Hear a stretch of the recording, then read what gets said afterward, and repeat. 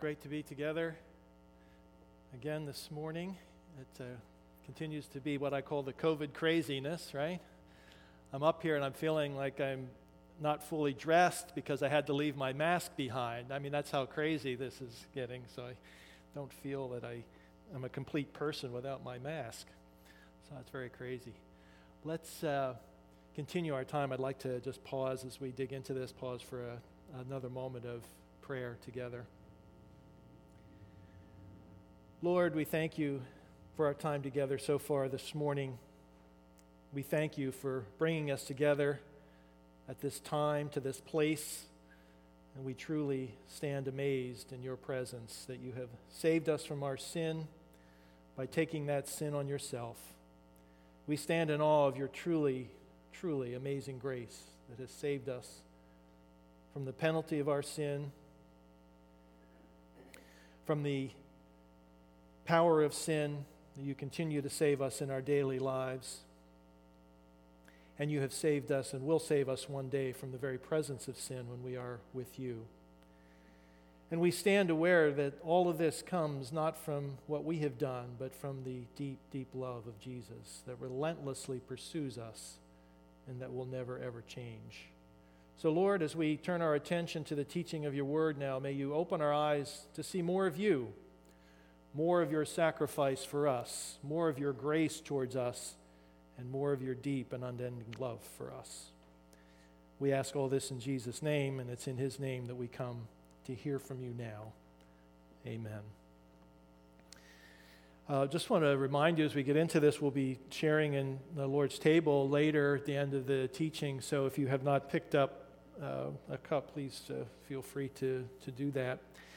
Today we're going to go back to a passage that actually Matt spoke on in Acts chapter 1, but we're going to pull the lens back a little bit. We're going to use a wide-angle lens to give us a wider view, a larger view, rather than a more focused view that Matt gave us. Another way of looking at what my goal is today is illustrated by this. This is Laurel's pocketbook Bible. I have no idea where the cover is. That's long gone. Here's Genesis 11 and 12. I think it ends at 2 Peter 3. Here are a few remnants of the book of Revelation. So this is just a reminder to us. We'd like to ask the question, what difference would it make from our understanding of God if the book of Acts was missing from our Bible? What if it wasn't here? And that's what we'd like to look at today. Matt already read Acts 1, verses 1 to 11, but we're going to focus even further. I said we're going to wide-angle lens, now I'm talking about focus. I'm mixing my metaphors. We're going to look at verses 6 to 8. That's going to be our focus today, but hopefully to give us a broader view of what God is doing. So verses 6 to 8, so when they had come together, they, the disciples and Jesus, they asked him, Lord, will you at this time restore the kingdom to Israel? He said to them, it is not for you to know times or seasons that the Father has fixed by his own authority, but you will receive power when the Holy Spirit has come upon you, and you will be my witnesses in Jerusalem and in all Judea and Samaria and to the end of the earth.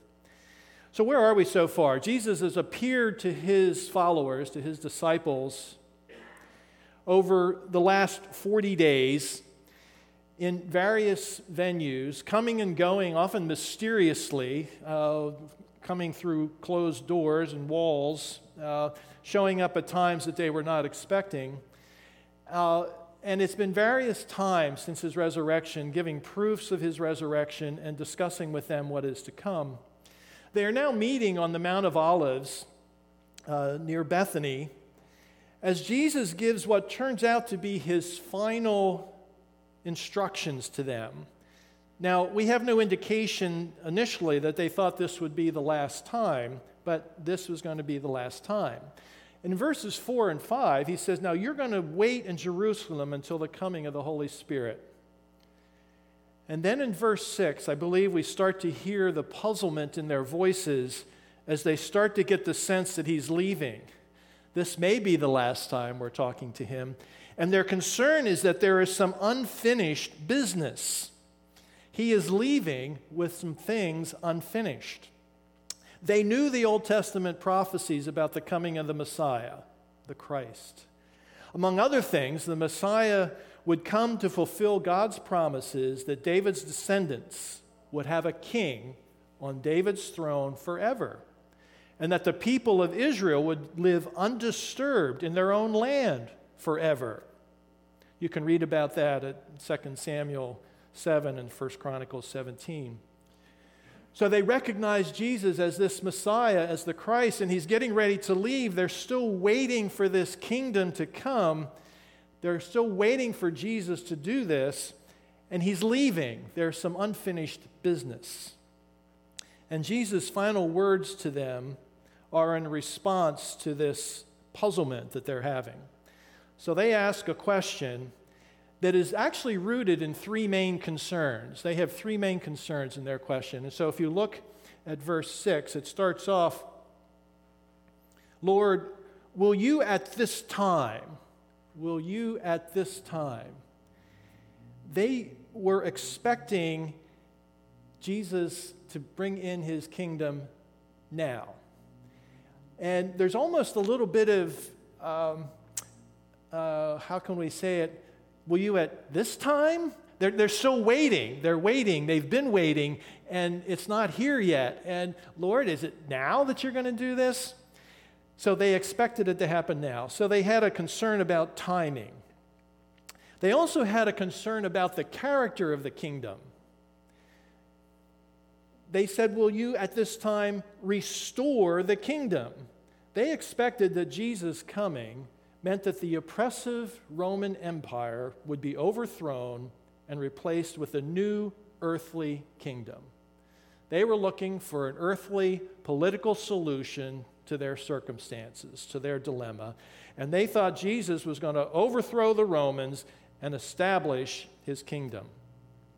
And then, will you at this time restore the kingdom to Israel? They were concerned about the inhabitants of that kingdom.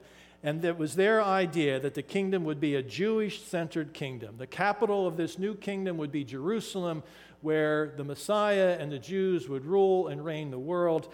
And so they had these three concerns of timing now, character, an earthly kingdom, and the inhabitants, us as the Jews. Well, what does Jesus answer? We see that in verses 7 and 8. Before Jesus leaves, he lays out the next steps of his plan. He lays out the next steps of his plan. And they need to adjust their thinking in all three areas. So in the issue of timing, what does he say? It is not for you to know times or seasons that the Father has fixed by his own authority. It's not for you to know the timing. As a matter of fact, earlier in the Gospels, Jesus says, I don't even know the timing. That boggles my mind. He said, only the Father knows. It's not for you to know the timing. What about the character? Jesus doesn't state it so explicitly here, but behind his statement is the character of his kingdom. It's bigger than the geopolitical kingdoms of this world. His kingdom is eternal. It is heavenly.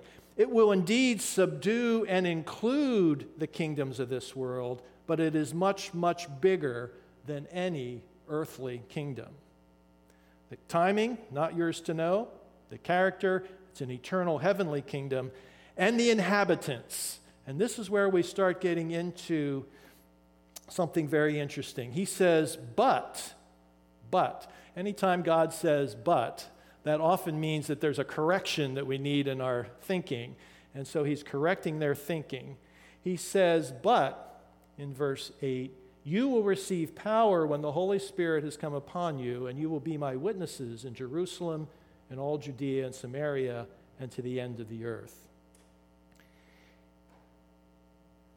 He says, you're going to be my witnesses to Jerusalem and Judea. Well, that makes sense. They're Jews. They're going to be bringing the gospel to the Jews. The Messiah is Jewish. And then he says, you're also going to be my witnesses to Samaria. Well, we don't know what the disciples were thinking at this point, but we can well imagine that there was some growing confusion and concern. Because we know from the Gospels, for example, in John 4:9, that Jews have no dealings with Samaritans. In John 8:48, the Jews were opposing Jesus, and at that moment they threw their worst insults at him, the worst thing they could think of him, and they said, "Are we not right in saying that you are a Samaritan and have a demon?" There was nothing worse they could say about him. They could accuse him of being demon-possessed and being a Samaritan. And Jesus is saying, you're going to be my witnesses to Samaria. Of course, the Samaritans returned the favor. The people in a Samaritan village in Luke 9:53 refuse hospitality to Jesus and his disciples because they are headed to Jerusalem. Needless to say, there was much racial and religious prejudice on both sides, and Jesus is saying, you are going to be my witnesses to the hated Samaritans. And then he says, you're also going to be my witnesses to the end of the earth. That is, to the Gentiles, the non-Jewish peoples of the world. Now we can imagine the apostles being very confused. Peter expresses that confusion, and we'll find it later in Acts, in Acts 10:28. Peter is talking to a Gentile audience, to a non-Jewish audience, and he says, you know how unlawful it is for a Jew to associate with or to visit anyone of another nation. This was total separation that was deeply ingrained in the Jewish culture. It was against the law. It was taboo to associate with, to visit, or even eat with a Gentile. And Jesus is saying that you're going to be my witnesses not only to the Jews, but also to the Samaritans and also to the Gentiles. Well, with this conversation ringing in our ears, let's look at why Jesus' words are so pivotal. Why are his words so pivotal?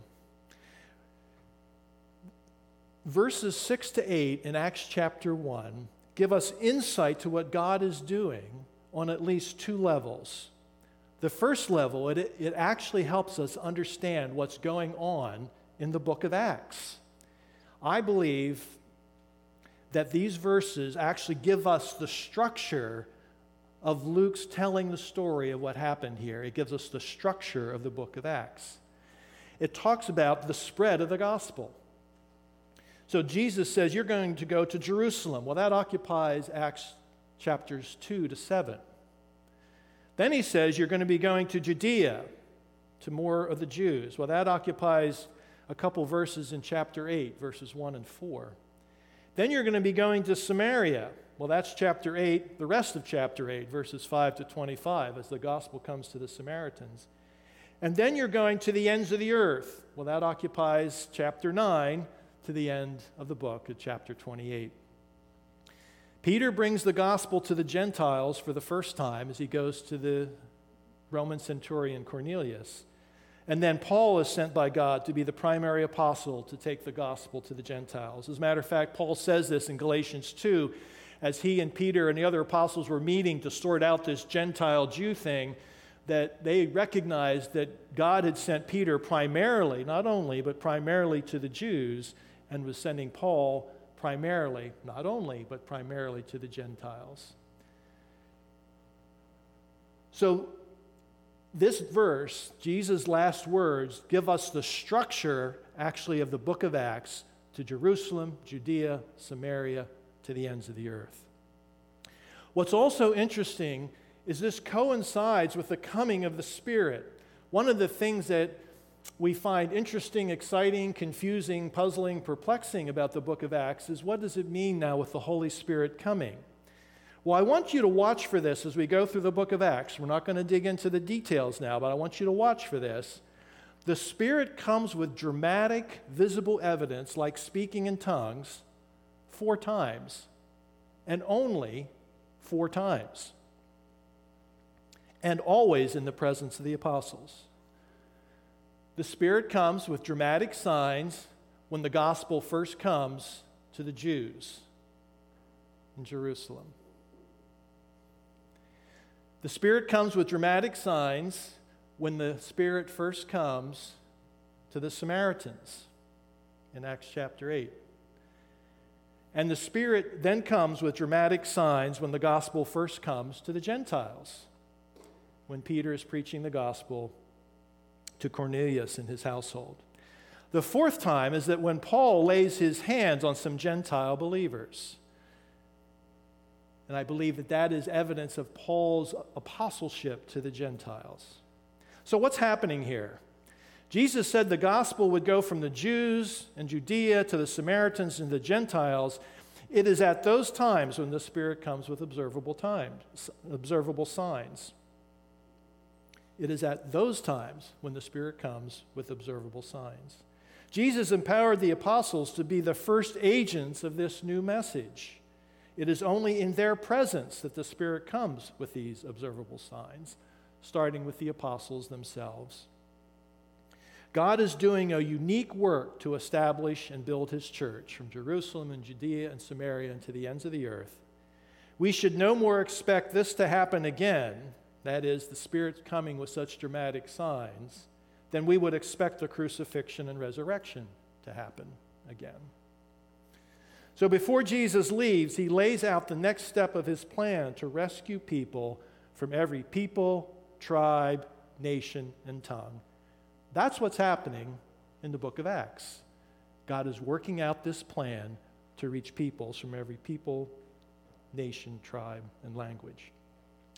But not only do Jesus' words here in Acts chapter 1 help us to understand the structure of the book of Acts, it also helps us understand the big story of the Bible.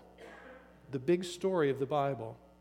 See, what happened is the apostles were looking back to the glory days of Israel's kingdom under David and Solomon about 1000 BC. God had indeed promised that David would have a king that would sit on his throne forever, and he did promise that the nation of Israel would have their land forever. But they needed to go back at least to God's promises to Abraham 1,000 years before that. And I'm just going to turn there in Genesis 12, verses 1 to 3. This is God's promise to Abraham. Now the Lord said to Abram, "Go from your country and your kindred and your father's house to the land that I will show you, and I will make of you a great nation, and I will bless you and make your name great, so that you will be a blessing. I will bless those who bless you, and him who dishonors you I will curse, and in you all the families of the earth will be blessed." In you all the families of the earth will be blessed. So what's happening here, Jesus tells us in Acts that the apostles, by the coming of the Spirit, are going to be preaching the gospel to Jews, Samaritans, and the end of the earth. Well, that had already been promised to Abraham 2,000 years before Jesus came, that all the families of the earth would be blessed through Abraham's family. As a matter of fact, in Galatians 3:8, Paul says that when God gave this promise, he was preaching the gospel ahead of time to Abraham, foreseeing that the Gentiles would also come to God by faith. This has always been God's plan. When the disciples asked their question, they were very confused because they thought Jesus should be setting up a Jewish kingdom centered in Jerusalem now. And Jesus has said, no, my kingdom is much bigger than you have any idea. As a matter of fact, if you go back to the promises I made to Abraham, this should not have been a surprise because this has been my plan from the beginning. It was promised to Abraham. And then number two, it was intentionally moved forward in the book of Acts by the coming of the Spirit to take the gospel to Jerusalem, Judea, Samaria, and to the Gentiles.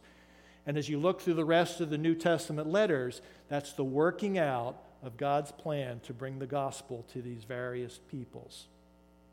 So it's promised to Abraham, intentionally moved forward in the book of Acts, and then it's brought to its full completion in Revelation. Revelation 5, 9, and 10, speaking of Jesus, says, "For you were slain, and by your blood you ransomed people for God from every tribe and language and people and nation." So, Jesus' last words recorded in Acts 1 give us the structure and purpose of the book of Acts. The book of Acts unfolds exactly as Jesus said it would, not because he was a lucky guesser, but because he is the sovereign Lord of the universe who is meticulously working out every detail of his plan to bring peoples from every people, tribe, language, nation to himself. And Jesus' last words show us Acts' place itself in the big story of the Bible. Its place is in what God is doing throughout history to rescue people. Sally Lloyd-Jones says this in the Children's Storybook Bible. She says, there are lots of stories in the Bible, but all the stories are telling one big story, the story of how God loves his children and comes to rescue them. It takes the whole Bible to tell this story. And I would add, it takes including Acts. If Acts was not in our Bible, we would miss that piece of God's story of what he is doing. Well, I titled this last section, God's Big Story and You, Perfect Together. That was a state motto some time ago, right? Who was that? Was it New Jersey? God's big story and you, perfect together. Well, I'd like to give two illustrations for us for what I mean by that. On July 20th, 1969, people in the United States, if you were around that time, I won't ask who, and actually people around the world listened as these words came across our TV screens and the radio, the eagle has landed. Somebody was already gone there. The eagle has landed. The astronauts of Apollo 11 land on the moon, and Neil Armstrong is the first human being to walk on the moon. And what do we say? We made it. We made it. We did it. We got there. We made it. Well, just short of 50 years later, another eagle makes the news. February 4th, 2018. All right, everybody knows where that's gone. Some of you know where that's going. The Philadelphia Eagles win the Super Bowl, beating the New England Patriots 41-33. And what are Eagle fans everywhere saying? We did it. We made it. We beat the mighty New England Patriots. We made it to the Super Bowl. We won the Super Bowl. We made it. And if you look at that, you say, we? You didn't land on the moon. You didn't get near that stadium, much less the football. What do you mean, we? But here's an important principle. We all want to be part of something bigger than ourselves. I believe God has hardwired us to have this sense that we want to be part of something that's bigger than ourselves. So did we land on the moon? Well, in a sense, we did. Because there are times that we are aware that we are part of something bigger than ourselves, even if someone else is representing us. So when Neil Armstrong landed on the moon, he was really representing me. He was representing you. He was representing, people around the world were saying this. This wasn't just Americans. People around the world were saying, we did it. We did it. We landed on the moon. Why? Because one of our representatives did it for us, and we are part of this larger story that is being played out. And the same thing with the Super Bowl. You didn't win the Super Bowl. You weren't there, but yet there was somebody representing us. We were part of this bigger story. And that's the point today that I'm trying to bring out, that Acts gives us this glimpse into this bigger story of what God is doing. Again, back to Sally Lloyd-Jones. She says, the Bible is not mainly about you and what you should be doing. It's about God and what he has done. We are so prone to look at the Bible as a set of rules that we should do, or an encyclopedia that we should find information. But the Bible, she says, is not mainly about you and what you should be doing. It's about God and what he has done. And that includes the book of Acts. The book of Acts, it's entitled The Acts of the Apostles, but if you'll notice the title that we picked for this, it's the Acts of the Holy Spirit. The book of Acts is not about us and what we should be doing. It's about God and what he has done. Before Jesus leaves, he lays out the next steps of his plan to rescue people from every people, tribe, nation, and tongue, including you and me. Think about it. Jesus' words here, it's incredible that Jesus used these first Jewish believers to take the gospel to the ends of the earth, to the Gentiles, because that's most of us here. That's most of us here. We are here because of what Jesus did, among other places, but in Acts 1, 6-8. God has written us into his big story of calling people to himself from every people and tribe and language and nation. Our lives are so much more than the short time we have in this world. God has included us in the story of eternity. We are part of the big story that God is writing. This is truly awe-inspiring and should bring us hope. So I'd like to wrap this up with an important question. Do you believe that Jesus died for your sins, rose from the dead to give you new life, and is one day coming back to put an end to sin and to bring in his eternal kingdom? Do you believe those things? If not, you're in a category that the Bible would call an unbeliever. You don't believe those things. If you're in that category, I'd like to ask you to consider this as your invitation to put your faith in Jesus today, believing that he died for your sins, that he rose again to make you part of this big story. This is a cause worth being a part of, bigger than the moon landing, bigger than the Eagles winning the Super Bowl, bigger than anything else you could strive after in this world. This is a cause that spans thousands of years past and will last throughout eternity. Any other cause you are pursuing in this world will ultimately fail to deliver. And if you want to be part of something big, Jesus Christ offers you to be part of the biggest story that there ever could be, which will go on for eternity. Well, if you answered yes to that question at the beginning, that puts you in the category of a believer. To you, I would say, and to all of us, be amazed that God continues to use weak, flawed, and confused individuals like you and me to accomplish his great purposes. The disciples' question in Acts 6 revealed their limited understanding of who God was and what he was doing, but what did that do to God's plan? Nothing. He still empowered them to complete his plan and to finish the course that he had appointed for them. And here I am, just like them, weak, flawed, confused, and yet God has included me in that big story. He's included you in that big story. But aren't we so prone to live for smaller things? I know I am. Even this week, as I was preparing this lesson, I became more aware of how so prone I am to live for the smaller things. Things like the right job or the right vacation or the right relationships, or pursuing lesser things like immoral relationships, substance use, overeating, cheating, stealing, somehow thinking that these are going to satisfy.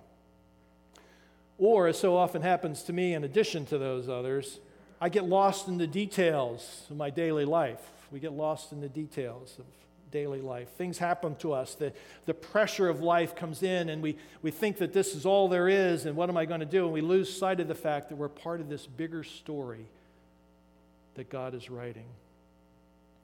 Take courage that you are part of God's big story that cannot fail. It cannot fail. There's nothing we can do that's going to make this story fail. This is our hope for the future. God will bring all of this to a complete and fully satisfying conclusion. We can live by faith that God will bring us safely through to the end. And when this life is over, we'll be able to look at what Jesus has done, and we're going to say, we made it. We made it. Because our team wins. God's people land in an eternal kingdom. But not because of us, but because of what Jesus Christ has done for us. Because God has included us in his big story through Jesus Christ. That big story of rescuing people for himself from every people, tribe, nation, and language that was promised to Abraham, brought forward in the book of Acts, and will be completed as we see in the book of Revelation. That's what the book of Acts is all about. That's what the Bible is all about. Amen. Let's take a few moments of just silent reflection on this morning, asking God to apply this to our lives as we just think about it. What struck you? What stood out to you? And what action do you feel you would like to or need to take based on this? Let's just spend a few moments and then I'll pray.